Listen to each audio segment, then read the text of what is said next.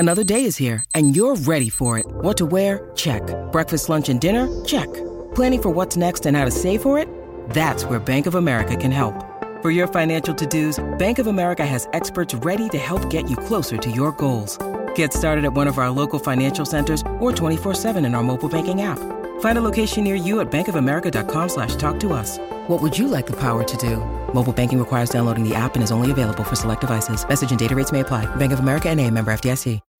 When you need mealtime inspiration, it's worth shopping Kroger, where you'll find over 30,000 mouth-watering choices that excite your inner foodie. And no matter what tasty choice you make, you'll enjoy our everyday low prices, plus extra ways to save, like digital coupons worth over $600 each week. You can also save up to $1 off per gallon at the pump with fuel points. More savings and more inspiring flavors make shopping Kroger worth it every time. Kroger, fresh for everyone. Fuel restrictions apply. Florida State is 1-0 when Corey rocks the Vitamin Energy Warchant t-shirt or polo.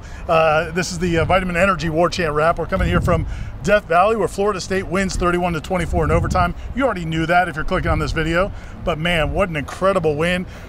After the first quarter, Corey, what were you giving the Noles chances? Not great, Ira. By the way, Vitamin Energy, I think, is undefeated since they've become a sponsor. Florida State has not lost, so I don't know if there's any correlation there. Probably is.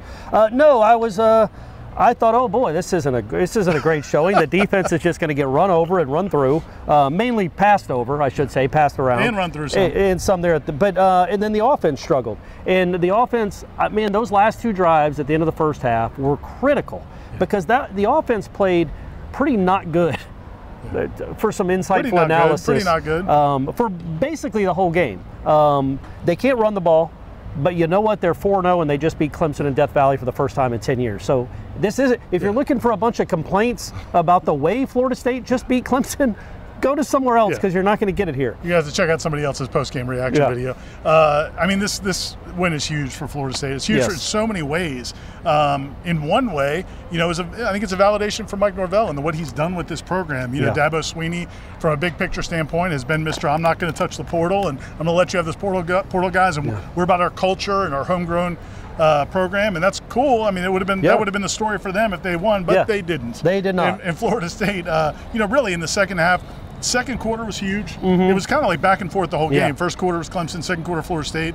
Florida State had a chance to take control in the game in the third quarter. They tied it up, got the ball back after a 3-and-out, and had a chance to really go up, but they didn't. And then it looked like they're on life support again. And then Kalen DeLoach gets a strip sack, scoop and score, 54-yard touchdown, and got them back in the game. Look, and I had basically written an obit on Adam Fuller at halftime. Right. I mean, that was a really poor performance against my ex-wife, Shanna, I know you're watching, texted me like, why do they make every quarterback look so awesome?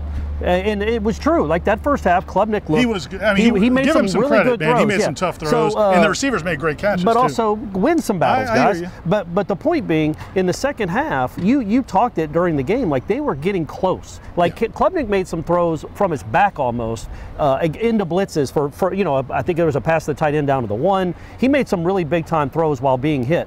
They finally got home on a blitz. And it's a huge play. Like, obviously, DeLoach makes a great play. Fisk with that's as good a pass as a Florida State defensive lineman has ever made. DeLoach didn't get the assist. Yeah, man, that's a great pass by Fisk. Heady play. But, credit to Fuller for calling it in that moment. It was a well-designed blitz, too. He snuck inside. Some of them aren't maybe necessarily the best well-designed. And I just said to you, Ira, I think I just said, like, when Florida State had just punted, and I'm like, look at how Clemson looks like they're going to blitz. Then they back off. They come from another angle. They're always trying to confuse, and you never see Florida State really do that. And then what do you know? Strip sack, fumble, tie game. He heard you. Yeah. So that's obviously a huge play by Kalen DeLoach, but a big time play being dialed up by your defensive coordinator. Who look, man, the defense scored as many as it gave up in the second half in this building. So credit to them. They played terribly in the first half, were very just disappointing for me because it wasn't like last week where they were breakdowns. I didn't think.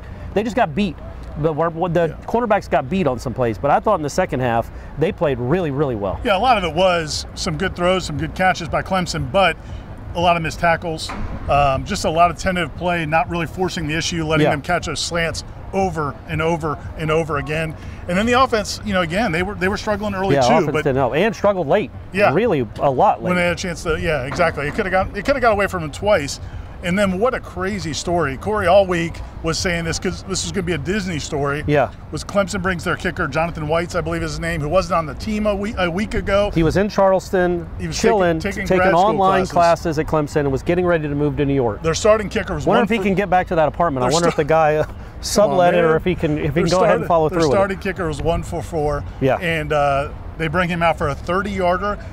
Dabo maybe was playing for the field goal there, which is a little bit questionable. Yeah. Well, as I said, he thought it was preordained. Legitimately, he's like, this is an unbelievable story. Of course he's going to make it. We're Clemson. I'm Dabo. This is going to happen.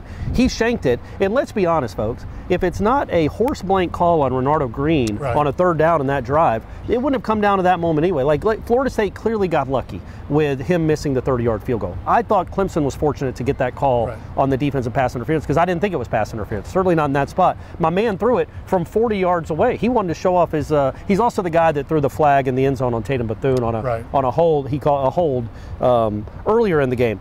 But yeah, it didn't. We can say that if they make that field goal, they win the game, and it probably would have played out like that. But again, I don't know that it shouldn't have come down to the field goal because they would have been punting in that spot. Yeah, Florida State did not run the ball very well, as you said before. Don't say that, Ira. They had 21. They turned I think they had 21 yards. Did not run the ball very well, but they also were determined to keep throwing the ball. And Jordan Travis talked about it after the game. Keon Coleman talked about it after the game as well, and they basically said, look, man, if you're going to play man against us all day, when we've got Keon Coleman and Johnny Wilson, they're disrespecting the receivers, and Jordan said, you're also disrespecting me at the quarterback. And Jordan admitted he missed some throws, and they didn't come up with some big plays, but, man, they kept at it, and they had some huge ones down the stretch, including the one for 24 yards in overtime. I thought it was great for Florida State to get the ball first. I thought, especially getting that touchdown. Now you put pressure on a young quarterback. Yeah. And, man, another questionable play call there by Clemson on 3rd and 1. That must be a read. That's the quarterback's decision. I don't think they told him to do it. He thought they had numbers. I have not seen the replay, so I apologize. But whoever that Florida State DB was made it a great read to get up there and tackle. Then all of a sudden you go from 3rd and an inch where you think, okay, we're going to get a first down to the 13-yard line, to now, oh God, the game's on the line. And then they panicked, and 4th and 3s can be really hard to get in overtime when you need it. Yeah, man, I want to point this out too. Like, that last drive that Florida State had where they were probably 5 or 6 yards from trying a game-winning field goal attempt. Let's not lose sight of, even though it didn't matter, and everybody knows I'm a big proponent of this kid, but Johnny Wilson making 2 huge catches. The first one down the sideline, the hands catch, and then the 3rd down, because you have no idea how the game goes if you don't run more clock. Right, no, that's a good point. If you have to punt if you have to punt again and Clemson gets the ball back at its own 30, or maybe its own 6 the way Mastromanno was punting, because Mastromanno had a great game. Had 4 punts over 50 yards, had a 59-yarder. But Johnny Wilson making those catches, even though it didn't result in a game-winning field goal, it got you to overtime, and it made sure Clemson didn't get the ball back with a chance to go give that kid redemption. It would have been dicey. Clemson was out of timeouts at that point. So you got the ball back with, what, minute and 45 seconds? I mean, Mike Norvell would have had some decisions to make if you threw incomplete. Oh, yeah. About running the ball. Yeah. Is he going to run the ball and concede, or is he going to? But that 3rd down catch by Johnny across the middle was a huge play. They get down to the 40-yard line, to your point. And that's why I didn't love some of the calls there, because if you just get 5 or 8 more yards, Ryan Fitzgerald has a chance to win this game. And the way he's been kicking, you got a good shot. Hey, that's a huge kick. He made a 48-yarder. Their guy missed the 30-yarder. That's the difference in the game. But you go to overtime and win it. Man, it's just huge for this program. That's 10 straight wins for Florida State. They snapped the losing streak. That's 1 straight over Clemson. They had lost 7 straight times. They would have been 8, but thankfully 2020 didn't happen. And they haven't won here in this building since 2013. We know Jameis is smiling about the Noles getting this win. Yeah, and again, I want to point out Jordan Travis. Like, look, he didn't have a great day. You guys have to understand that. It's gutsy, though, man. It's unbelievably gutsy, because he's not right. And he took some big hits. We all saw it. We know something happened to the shoulder, and he wasn't running.